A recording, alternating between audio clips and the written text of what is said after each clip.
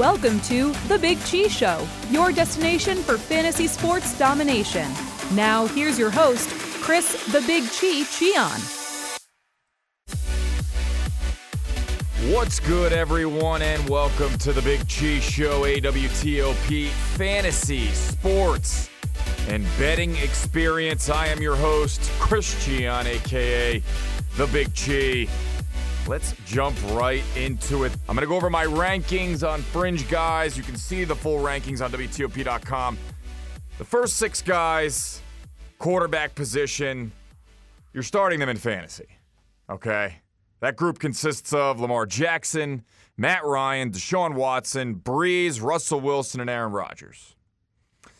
Let's talk about a controversial figure when it comes to fantasy and I guess his personal life too.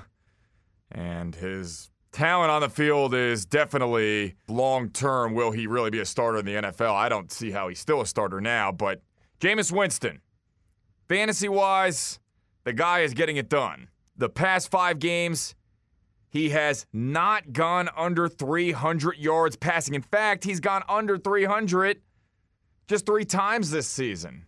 In 3 out of Jameis's last 4 games, he's thrown 2 touchdown passes. And in those 3 games where he had the 2 touchdown passes, he rushed for 116 yards total.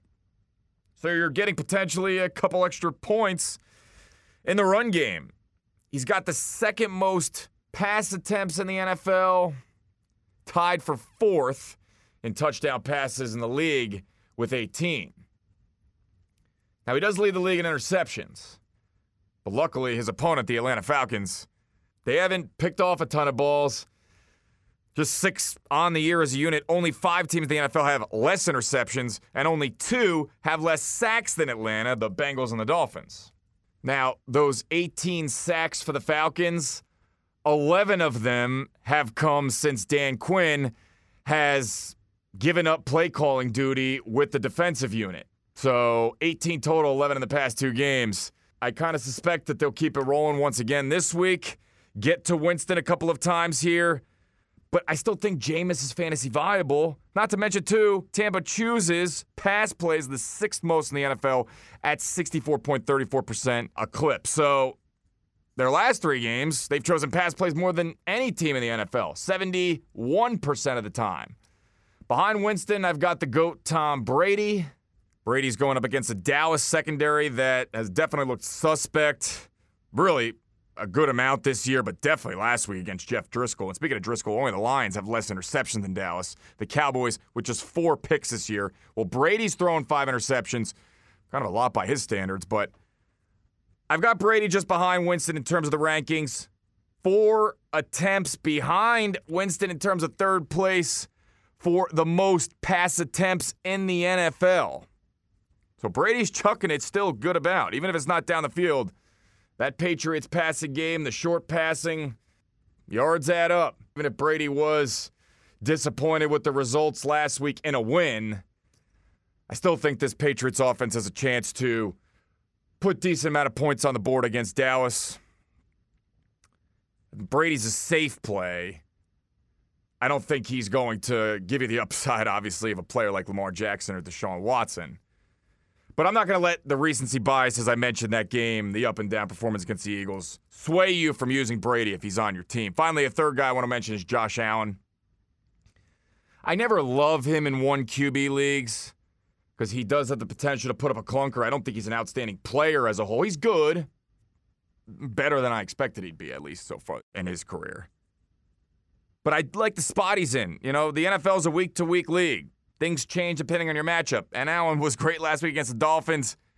And I think the Broncos, although numbers-wise, fantasy-wise, they've been pretty good, I think this is a team that's going to be reeling from that loss to the Vikings last week. I mean, talk about blowing it. And you're already not going to the playoffs. That could have been like your signature win on the season. Now the Broncos got to go on the road to Buffalo. Denver's another team that can't pick the football off. Only the Bengals, Cowboys, and Lions have less interceptions.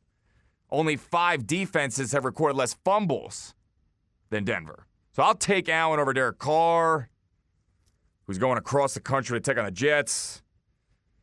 Baker Mayfield against the Dolphins. That's a nice matchup. If you're in a 14-team league, I'm good with starting Baker.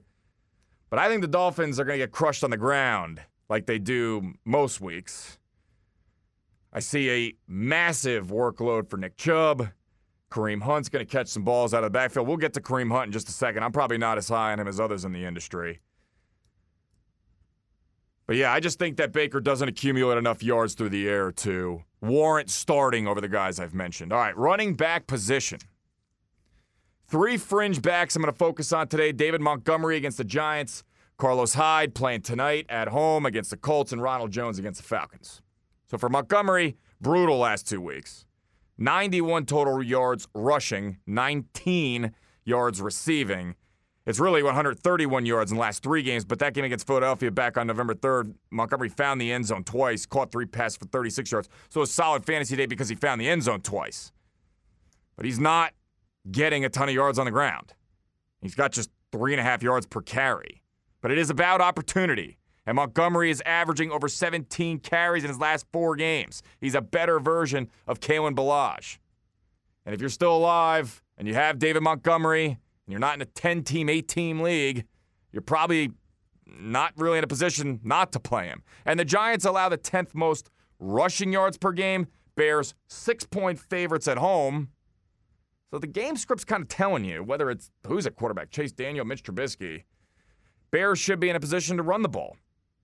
Now, Montgomery did see less than 50% of the snaps last week, but I think that had a lot to do with the ankle injury he suffered in practice.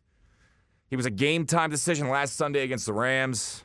Now, if Jordan Howard doesn't play for Philadelphia, which on this morning, Thursday morning, I don't think he's going to, I'd still play Miles Sanders ahead of Montgomery, but if Howard is in, give me Montgomery.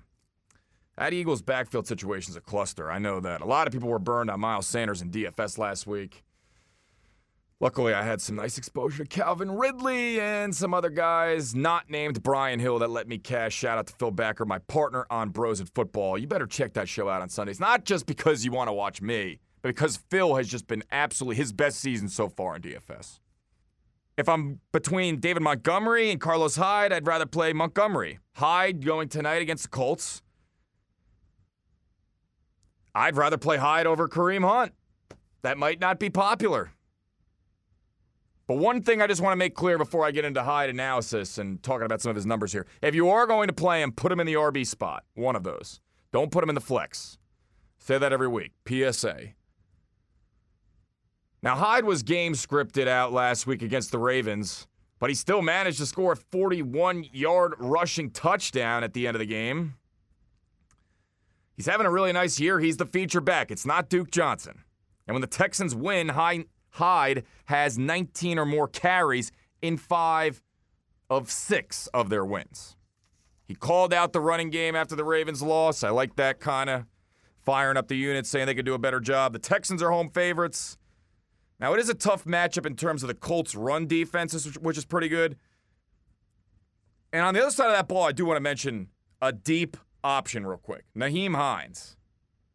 A lot of talk about Jonathan Williams this week, rightfully so, but listen, I'm going to have Hines up the wazoo in DraftKings showdown slates and in my 14-team leagues because the Texans allow the most receptions to the running back position so far this year. So that's where they can get burned.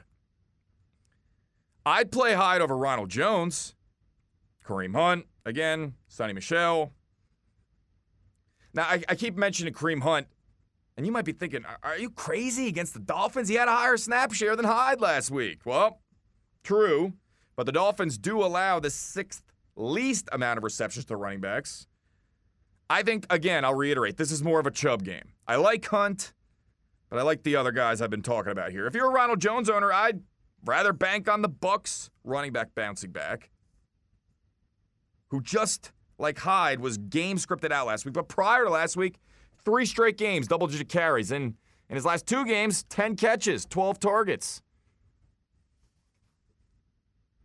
Now, we saw Peyton Barber getting that receiving touchdown last week, so that was disappointing. If you want to play Hunt over Jones, fine, but I am personally, you're listening to the show, you want my advice, I'm playing Ronald Jones over him. I think he's got the higher upside. He's the lead back. Hunt is not. And I definitely played Jones over Sonny Michel, who saw just 30% of the snaps last week. All right, wide receiver position. By the way, shout out to Driscoll and D. Simone, the lone sponsor of the Big Chee Show. You need to diversify your portfolio. You need to make some moves with investments. Driscoll, D. Simone. Let's talk about Devontae Parker at the wide receiver position. Can you believe this guy has been able to accomplish what he has? Not only just from a fantasy standpoint, but I saw this Graham Barfield tweet on Tuesday. Parker has finished as a top 32 fantasy wide receiver in 7 straight games. This week he's got Cleveland, but then even better after that. Eagles, then the Jets, who have allowed the 4th most and 3rd most amount of fantasy points per game, respectively. But yeah, a lot of us were wondering if he even had any sort of an NFL career. A lot of injuries to start his career. Dysfunction in Miami constantly. But at least now it seems like there's somewhat of a plan. With Adam Gase, it was meddling around, trying to make the playoffs, but still kind of sucking. 135 yards receiving, career high last week. Dolphins choose passing plays the 3rd most in the NFL, 67% of the time. And in the 2 games since Preston Williams tore his ACL, listen to these numbers. Parker, 90% of the snaps in both games. Double-digit targets in both games. 38% of the target share. 35% of Miami's air yards. So get Devontae Parker in your lineup. Start him again. Start him the next 3 weeks, depending he doesn't get hurt. I'm playing Parker over Curtis Samuel. I do like Samuel this week better than I did last week, and I think Samuel could be on a waiver wire potentially because people might be off Kyle Allen, and Samuel has been amazingly mediocre. His reception totals over the last 5 games, 4, 4, 3, 4, 4. But here's the thing. Samuel doesn't have less than 6 targets in a game since week 1. Touchdown receptions in 3 out of his last 5 games. I'm going to guess Marshawn Lattimore's not playing again for the Saints. Didn't practice Wednesday. He's dealing with that hamstring. And listen, the Panthers throw the ball in their past 3 games. They've chosen pass plays the 7th most in the NFL at nearly a 66% clip. DJ Moore is obviously the better option here, but you can play Samuel. He's got the 6th highest air yards. And Kyle Allen, listen, a lot of people are off him. I stupidly recommended playing him last week. He sucked. But he can be aggressive with his throws downfield. I'm playing Samuel over either San Francisco wide receiver Emmanuel Sanders or Deebo Samuel. Golden Tate in the tough matchup. Hollywood Brown, who's big play dependent, doesn't get on the field enough. DK Metcalf, who's part of that big group of pass catchers in Seattle. And I've got Samuel just 1 spot ahead of scoring Terry McLaurin. Except he's not really scoring since the Redskins are so pathetic. Finally they scored. Darius Geis, congrats, bruh. We've seen the Lions secondary get torched this season, though. And I think McLaurin's got a chance to break one if Darius Slay is the one covering him or not. I think McLaurin can get past Slay and Haskins. Listen, you don't need to be an NFL expert to watch this guy and say he's looked rough to start his career. But he's made big throws. I mean, he got that one call back because of a Donald Penn penalty, or was it a penalty? Who knows? But he can chuck it deep. One thing I don't like, in Haskins' 2 starts, McLaurin has a 4.5% less target share than when he doesn't, and less than 3-yard average depth of target decrease when Haskins is the starter. But I think this is the game Haskins could get right, put up a decent day on the stat sheet, and he's not going to do that unless Terry McLaurin is a major part of this offense. So I'm okay with starting him too, but I tepidly endorse him. I mean, how could you really fully endorse any Redskin? Tight end position. Gerald Everett, ugh.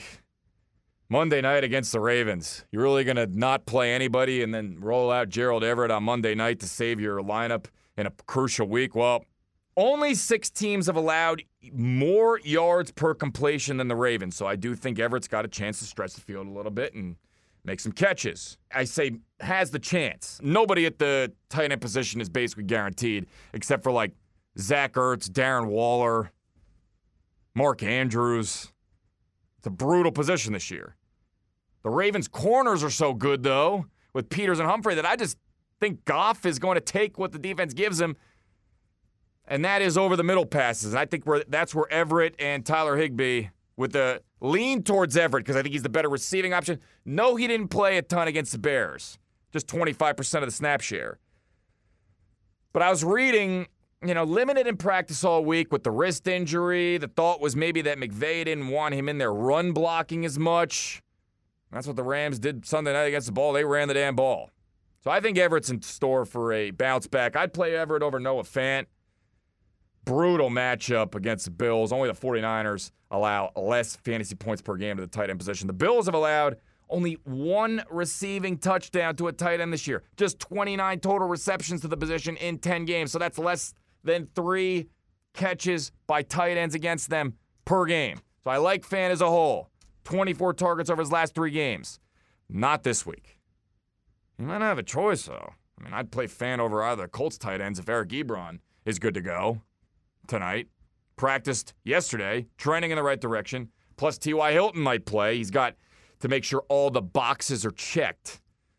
So if Hilton's back, I even like the Colts tight ends even less. I like Fant, however, over Dallas Goedert, who's gaining a lot of steam. Scored the touchdown against the Patriots.